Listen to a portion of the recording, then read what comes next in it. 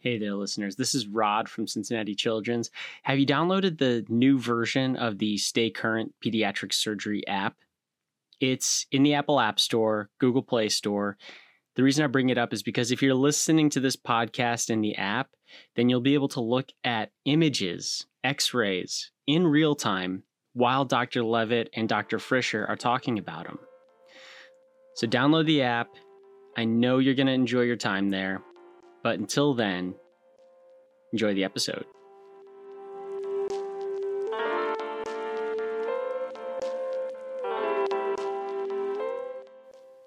Last week, we talked about the key components of bowel management for a patient who had a PSARP for an anorectal malformation. So this week, kind of in the same vein, we're going to talk about bowel management for a patient who had a pull-through for Hirschsprung's. To do that, Dr. Levitt and Dr. Frischer brought in a couple friends, two nurse practitioners with years of experience helping patients gain control of their bowels postoperatively, and in doing so, gaining control of their lives. So enjoy this episode of the Colorectal Quiz.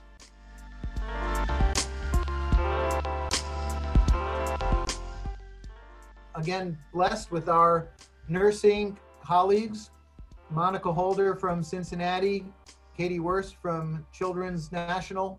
That was Dr. Mark Levitt. He's a pediatric colorectal surgeon at Children's National Hospital in Washington, D.C. Jason, you want to present the case? Sure. Welcome back, everyone. And that's his partner in crime, Dr. Jason Frischer from Cincinnati Children's Hospital. This week we have a 7-year-old male with Hirschsprung's disease, and he presented to our office with constipation and fecal incontinence. So for this patient's history, at 1.5 years, had a rectal biopsy and a myomectomy. 2 weeks after that, had a sigmoid loop colostomy. 6 months after that, so at the age of 2 years, had a Suave pull-through through an abdominal perineal approach. And then he presented to our center after having undergone those treatments elsewhere with fecal incontinence, constipation in 2nd grade, and really struggling. So when we have a Hirschsprung's kids come into our center, Katie Wurst. We want to work the patient up so that we can better understand their anatomy and make sure that their prior surgeries were done well. And what she means is keep in mind that this patient had their surgeries done at an outside hospital. So we'll start with an exam under anesthesia. If you can see here, we have a child with a patulous anus. If you're in the Stay Current app, scroll down under the media player and we have the images from the exam under anesthesia. Open them up and here's Dr. Frischer explaining them. Some little rectal prolapse, and probably greater than 75% of the anal canal missing or injured on the pull-through procedure. So maybe a little bit from about the 1 o'clock to maybe 4 or 5 o'clock position. There is some potential borderline anal canal, but the remaining area of the anal canal has been resected during the procedure, and the pull-through has been brought out basically to the anoderm. And then the key questions, similar to the ARM, is does he have the anatomy required to have bowel control? And in patients with Hirschsprung's, that comes down to 2 factors. The first one, sphincters that contract. And the second one is a dentate line that can detect solid liquid gas. And this patient is deficient in both of these anatomic areas. So I would be very concerned about his ultimate potential to achieve bowel control. And I would probably go with a mechanical method to get him empty, i.e. enemas or potentially antegrade like a Malone. And the hope is that someday down the road, this patient may develop the ability to hold the anus closed and have control over the bowel movements. But what else did we have to do in the workup? I think it's also important with Hirschsprung's disease to find out if the patient has been suffering with any symptoms of enterocolitis. Monica Holder. Versus having a little bit more time to work up a patient who is having constipation and incontinence, but not in a urgent setting of an enterocolitis type picture. Okay, how about imaging? We'll set the patient up for a contrast enema. And wouldn't you know it, we have a contrast enema for you to look at. So scroll down under the media player, open up that image. We have that and a scout film. You can see the haustral markings all the way down to the anus. By the way, we talked about this in a previous podcast. If you ever see this image in an ARM patient, it means the surgeon removed the rectum. We talked about how important it is to preserve a rectum. In Hirschsprung's disease, the rectum is part of the surgery for sure, and usually the sigmoid as well. So this hyperperistalsis that you see is pretty typical. What doesn't go with that picture a little bit is the fact that the colon is still full of formed stool. And this is a patient at this point in time not receiving any treatment. But we did initially really consider a hypermodal colon in this situation. Now, the image all the way on the right, the final image, is the x-ray performed the day after the contrast enema. So 24 hours later, we had a plain abdominal x-ray. Monica, do you want to comment? Since it's 24 hours later and there's still a pretty good amount of contrast still left in the bowel, it would make me feel like it is not quite as hyper as maybe we might have first thought. If it was really hyper, I think the contrast would be cleared out almost completely, if not completely, in 24 hours. So with that image, maybe a little bit less likely leaning toward hyper, and considering maybe a little bit more needs of, hypomodal management of some sort. Because think about it, if they were hypermodal, then 24 hours after, all that contrast in that image should be gone. How should we counsel this family? I always tend to lean towards enemas, especially when we were talking about kids around this age. I think once they've gotten to the point around potty training age, they hope to be potty trained and they probably never have been clean. I always think that enemas are a good idea to give them that temporary period of respite where we can clean the colon and keep them clean.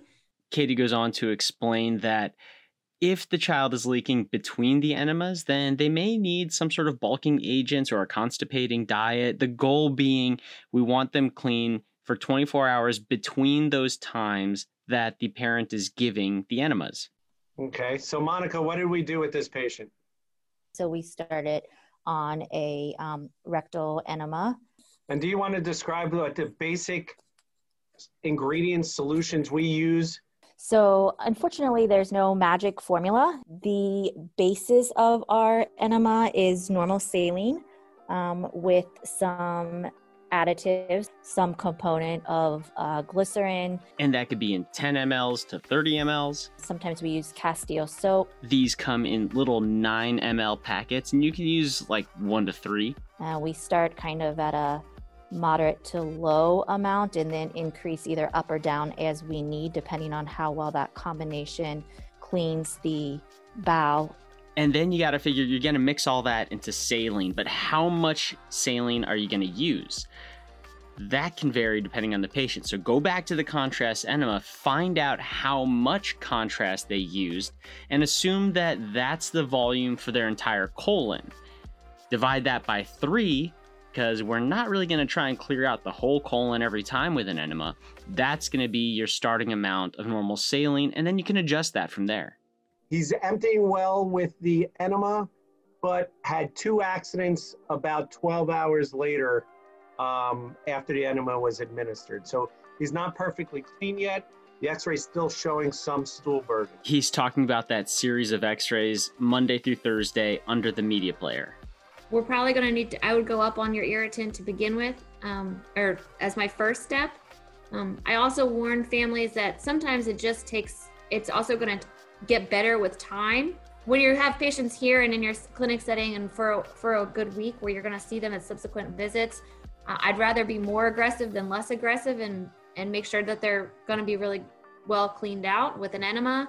But I also warn families that sometimes we can overstep, because right now we're fighting much more than 24 hours of stool, and the goal is to get an enema that's going to combat 24 hours of stool. We overshoot, and then a week or 2 later, the kid actually is doing better and we're able to come back down on the irritant a little. So what if the patient has an enormous amount of stool burden at the beginning and we want to clear that out first? Here's Monica. We might disimpact the patient until we do see a less burden of stool load before we start to go to a once a day enema. We might do a couple enemas in a single day to really overcome that amount of stool load before starting on a once a day enema. Now, you may be thinking to yourself, is this like too many enemas? Well, that's a conversation to have with the parents. I think it's a very important at first meeting or first few meetings that you get the trust of the family. And to get the trust of the family, they usually want to see success. And being aggressive with enemas, at least for a short period of time, is, I think, helpful in the long-term goal and treatment. So how do we build a rapport with the parents and show them the importance of all of these enemas? Making it a little bit more normal in comparing it to maybe another condition that needs a daily shot or something like that, so that they can perceive that this really is a daily treatment. I love that analogy. Think of it as a daily treatment, like a patient with diabetes who needs insulin every day. That's what we're trying to convey. And then you got to address the social things. I also oftentimes bring up just the patient's quality of life with this patient population. And this young child is 7 years old, a little boy who's probably around his friends and going to school and having accidents at unpredictable times. If you can change that and give him once a day where you know he's going to have that bowel movement and then keep him clean, I mean, it's life-changing. And that's why we're doing this in the first place, right? We want to change these patients' lives. Now, let's go back to the x-ray. You see how there's a little bit of stool left behind in that second image. So how do you counsel a patient and a family on that? Yeah, so that's actually the number one thing to figure out when you're giving the enema is making sure the patient is retaining it, because no matter what you do and what combination you give, if the patient's not retaining it, then nothing's going to work. So what they do is they actually special order a 24 French Foley catheter with a 30 ml balloon. And what we have them do is, after inserting the Foley catheter, blowing up the balloon to create a plug. Because remember that this patient doesn't have those sphincter muscles anymore, so the balloon kind of acts like the muscles. And it is important that as the enema is going in, sometimes you need to hold tension on that catheter so that the balloon doesn't kind of float away in this bowel that's getting filled up with water. One question that does come up a lot is, what do you do about the patient that will not tolerate a rectal enema? Is it okay to give them an antegrade option even though you have not succeeded yet in a bowel management regimen? Yes, it's invasive to insert a catheter into a child's rectum on a daily or semi-daily basis to perform the enema. But many children are also fearful of a catheter going into their abdominal wall. The actual process is the same. It's just, where is the solution being entered? Our typical pattern is certainly rectal enemas first, because I'd also hate to do an invasive operation with still a poor outcome. And I think also understanding it's not the Malone that is curing the overall quality of life. Surgically placing the Malone in the abdomen doesn't fix it. So being sure that whoever's offering that, if appropriate, has the ability or the desire to make the enema solution changes that is needed to get to the ultimate end goal, is having the kiddo clean in the underwear, free of constipation symptoms. But no matter how much you do to explain to the parents, don't forget that you also have to convince that kid in your office. A little girl about 7 years old came to our bowel management program and I said to her, "You're here because we are going to make you clean and dry for urine and stool, and you can wear normal underwear." And she looked at me and said, basically with her eyes, as 7-year-olds tend to do, that I was crazy, that I was an adult that couldn't possibly have any understanding of what's going on in her life and could possibly deliver that for her. And after a week of bowel management, she came into clinic and looked me in the eye and said, "Dr. Levitt, you make really good promises." Oh my goodness, that hits you right in the heart. Who's cutting onions in here? Stop. I need something to make me laugh now. There were 2 wind turbines in one of these wind farms, and they were talking to each other. And one asked the other, what kind of music do you like? And the other one said, isn't it obvious? I'm a huge heavy metal fan. Oh. Oh, the problems we have. All right, how about yours? Two flies walk into a bar. One fly says to the other, is this stool taken? Oh, gross. Phenomenal. Perfectly appropriate. All right, let's summarize with some take-home points. Number 1, You need to start with a clean colon. Number 2, you got to figure out the speed of that colon. Hypomodal or slow moving or hypermodal and quick moving. Because that's going to determine the bowel regimen. Are you trying to slow them down or are you trying to speed them up? And then number 3, you got to figure out the potential for bowel control in this patient. Whether it's an anorectal malformation patient or a Hirschsprung's patient, determining whether their capabilities, whether it's their nerves or sphincter, will they have a good chance for bowel control? Because that's going to determine whether they're going to do enemas or laxatives, or maybe one and the other. Number 4, you need to make a plan. And they have to be consistent taking the medication and have a consistent regimented plan for every day. And then the last part, it's okay to be flexible.